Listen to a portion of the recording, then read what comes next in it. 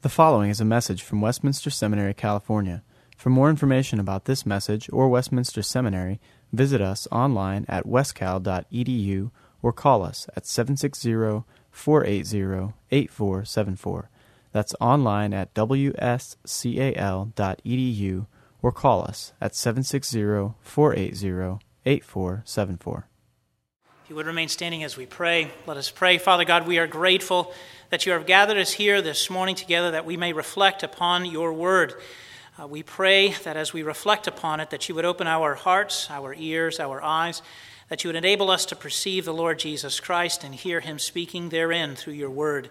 We also pray, O Father, that you would apply the word to our hearts by the power of your Holy Spirit, and that you would produce the fruit of holiness and sanctification to the glory of the triune name. We pray and ask these things in Christ's name. Amen. You may be seated.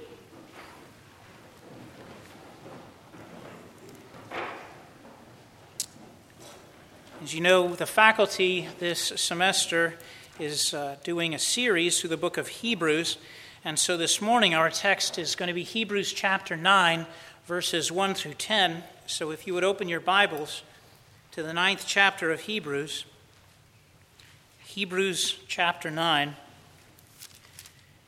and I'll read verses 1 through 10. Hebrews chapter 9, beginning in verse 1. Hear now the word of the Lord. Now even the first covenant had regulations for worship and an earthly place of holiness. For a tent was prepared, the first section in which were the lampstand and the table and the bread of the presence. It is called the holy place. Behind the second curtain was a second section called the most holy place, having the golden altar of incense and the ark of the covenant covered on all sides with gold, in which was a golden urn holding the manna and Aaron's staff that budded and the tablets of the covenant. Above it were the cherubim of glory overshadowing the mercy seat. Of these things we cannot now speak in detail. These preparations having thus been made, the priests go regularly into the first section, performing their ritual duties. But into the second, only the high priest goes, and he but once a year, and not without taking blood, which he offers for himself and for the unintentional sins of the people. By this, the Holy Spirit indicates that the way into the holy places is not yet opened, as long as the first section is still standing, which is symbolic for the present age. According to this arrangement, gifts and sacrifices are offered that cannot perfect the conscience of the worshiper, but deal only with food and drink and various washings, regulations for the body imposed until the time of Reformation. May God add his blessing to this reading from his holy and inspired word. That great theologian, Bruce Springsteen, and perhaps I've just dated myself, had a song that strikes a chord perhaps in all of us. The song's called Glory Days. I can remember as a younger person, back in the days when MTV still played videos, that you had the song go forth, and it says, I had a friend, was a big baseball player back in high school. He could throw that speedball by you, make you look like a fool boy. Saw him the other night at this roadside bar. I was walking in, he was walking out. We went back inside, sat down, had a few drinks, but all he kept talking about was, and you know the hook, glory days. In other words, the song talks about reminiscing upon the past.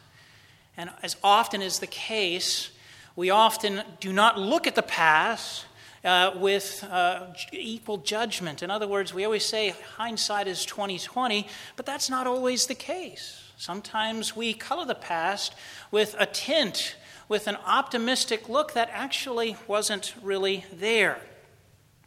Well, in a sense, at least in terms of reminiscing about the past, the glory days, thinking that somehow the past was better than the present, that is what our passage is about here in the 9th chapter of Hebrews. If you recall, at least as far as the general context of the epistle of Hebrews, is that the author was dealing with a group of people, likely Jewish Christians of the diaspora, the dispersion, who for a number of reasons were contemplating going back to those glory days, if you will, going back to the time of the temple, and of course before it, the tabernacle. Christ had come, but they wanted to turn back the clock and go back to the way things used to be. The Levitical priests, to the temple, to the sacrificial system. Perhaps they were a bit uncomfortable with the way things now were in the wake of the advent of Christ. And perhaps that discomfort was coming from the persecution that they were facing by other Jews who were saying, "What are you doing abandoning the ways of our fathers? What are you doing abandoning the glory of our tradition?" Well, in a word, the author tells us here, as well as his recipients, perhaps in subtle language, that you cannot turn back the clock. Time has irreversibly marched forward, and you cannot turn back the clock. And in fact, what he's saying, again in quite subtle language, but nevertheless it's quite powerful, is that he is saying that the glory days, if you will, lie not in our past, but rather in the present and indeed even in the future. Through the life, death, resurrection, and ascension of Christ, the long-awaited, glorious future that God had promised to his people has been brought into the present. Now, as you can imagine, there are a host of implications associated with this awe-filled truth. So let's give attention to the text and see how this is so. Now, the author begins this portion of his letter by transitioning to the broad survey of the superiority of the new covenant to the old, to discussing the particular role of the tabernacle itself, which in a sense we can say was the centerpiece of the old or of the Mosaic covenant.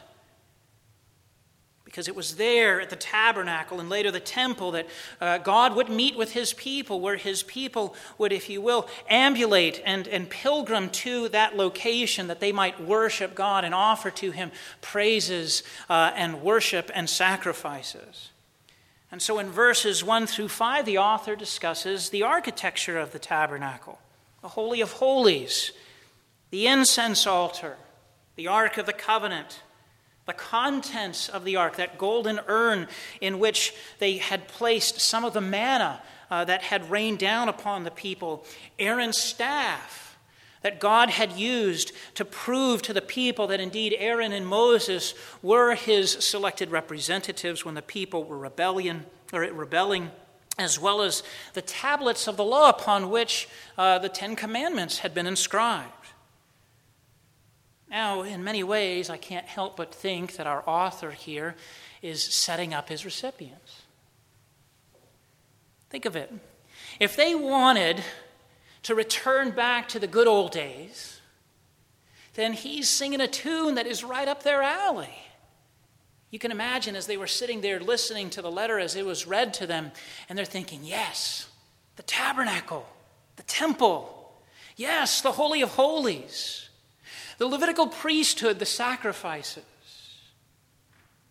And so in this way you can imagine that the author, I almost said Paul, and sometimes I lean in that way, but oftentimes I don't, so don't read too much into that. Okay? Nevertheless, here the author is saying things to them that would have been undoubtedly comfortable to them, familiar to them. But then in many ways what he does is he takes the rug and he rips it out from underneath them quite quickly. He says in verse 5 there, words that perhaps would have been disquieting to them, "Of these things," meaning all of the things of the tabernacle, "we cannot now speak in detail."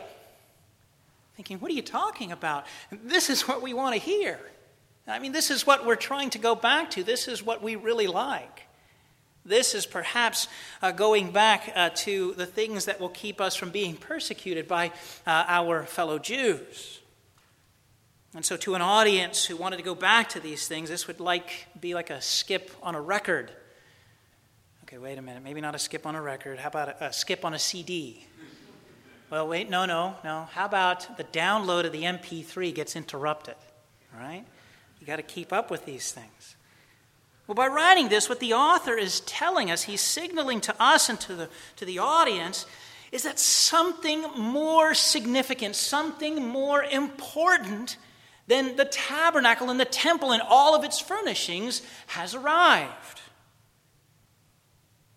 So the author even goes on a little bit further in verses 6 and 7, and he's, again, maybe giving them some comforting words that he's going to quickly pull away, and he talks about and he alludes to the Day of Atonement.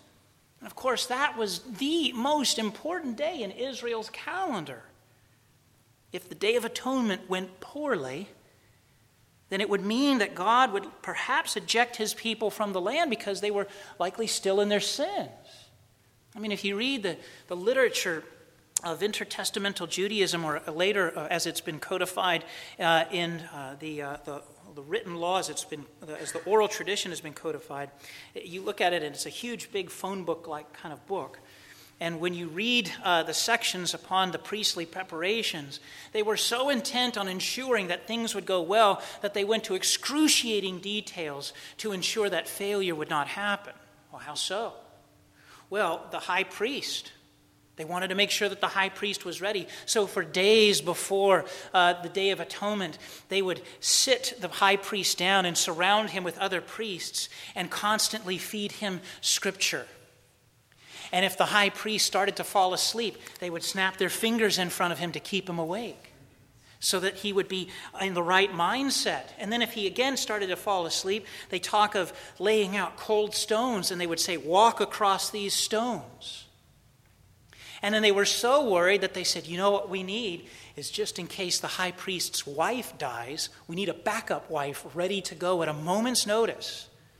So, sorry for you ladies who are married, yes, you can imagine, there would be a backup wife waiting. Because if the high priest's wife died, that could disrupt things. You can imagine all of the pressure.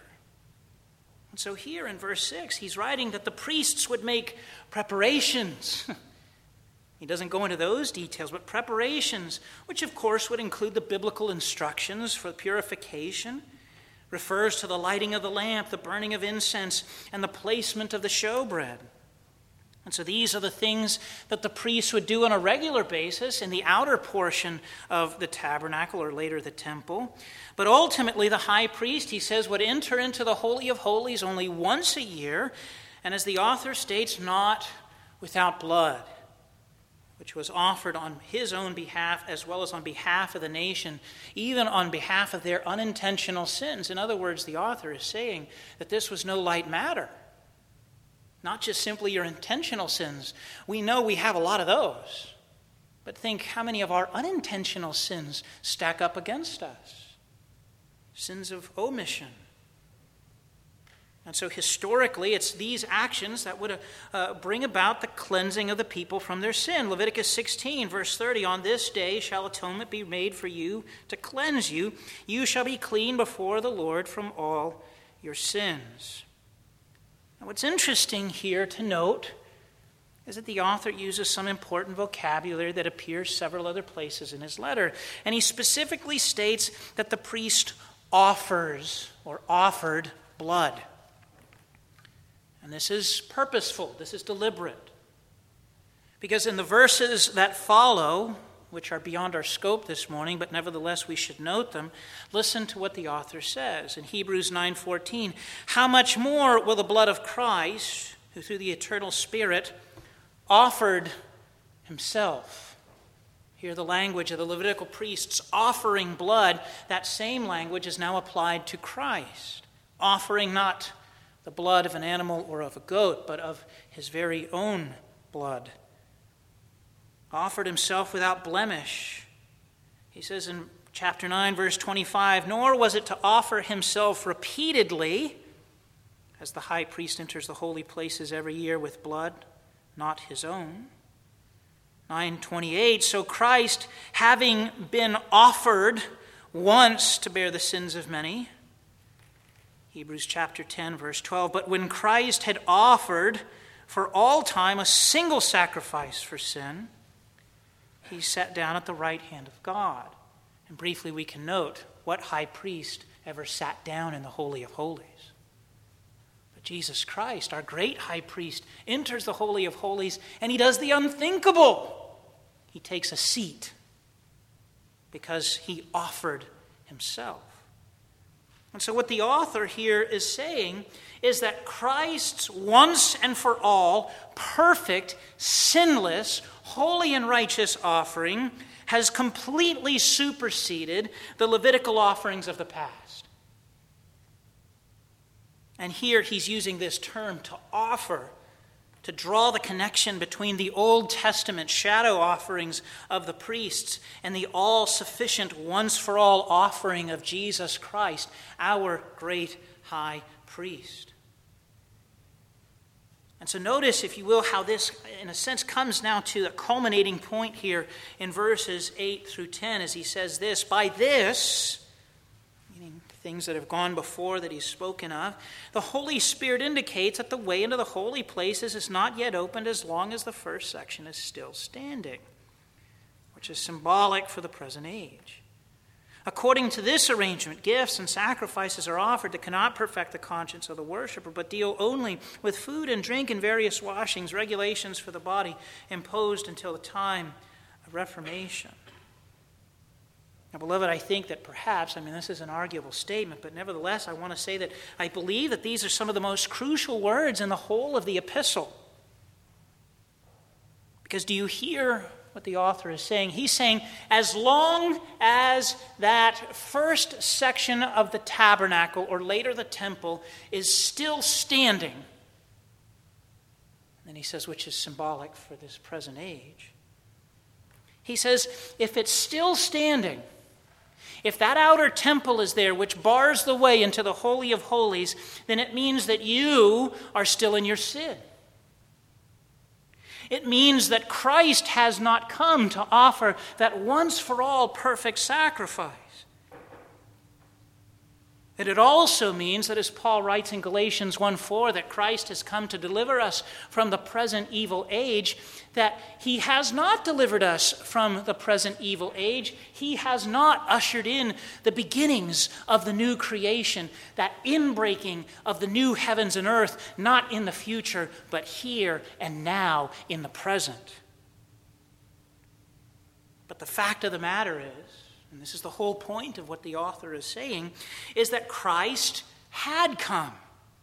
He had offered that once-for-all sacrifice, and even though the temple was likely still standing, some date the epistle somewhere around 49, 50 A.D., temple wasn't destroyed until 70 A.D., even though it was still standing, do you remember what significant event happened at the crucifixion of Christ?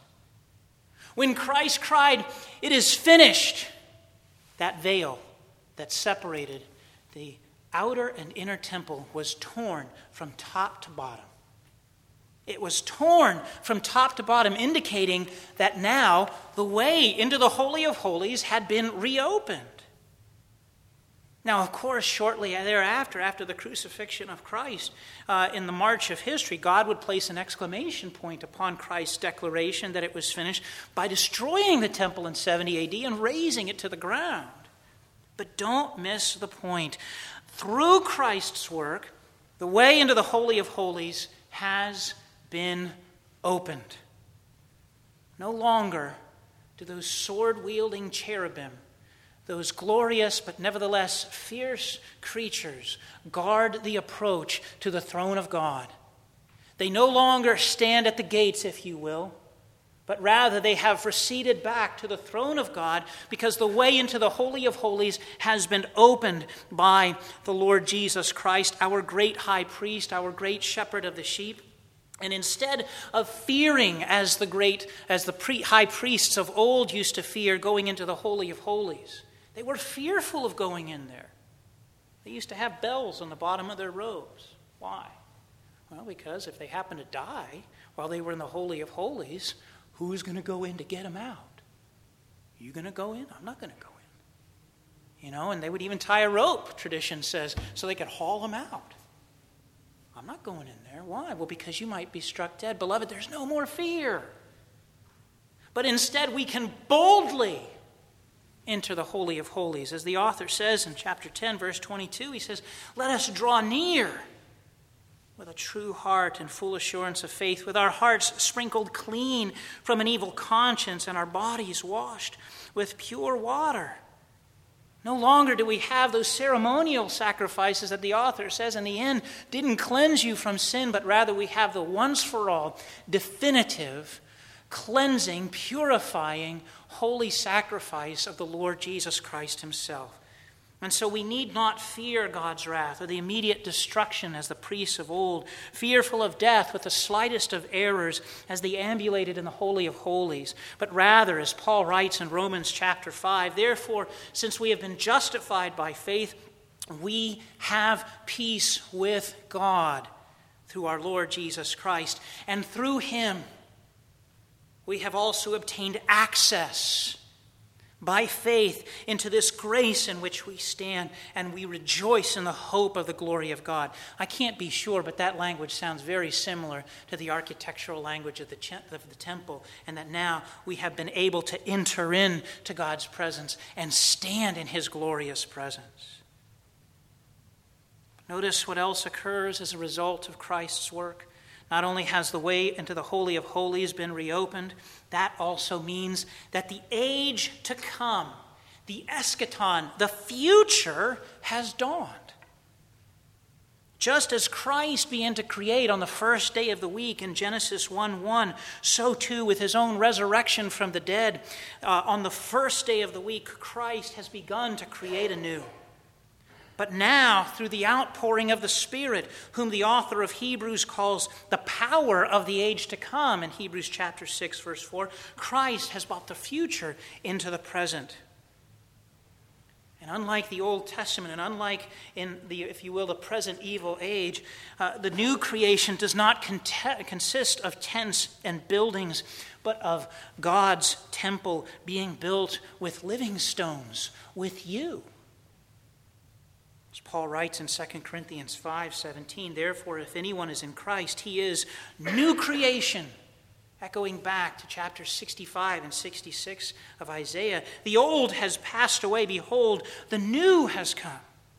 Ephesians chapter 2, verses 20 and following, Christ Jesus himself being the cornerstone, in whom the whole structure, being joined together, grows into a holy temple in the Lord. In him also you are being built together into a dwelling place for God by the Spirit. Do you see why now? Why the author was telling his recipients, you can't go back? You cannot turn back the clock and go back to what you perceive were the glory days of Israel.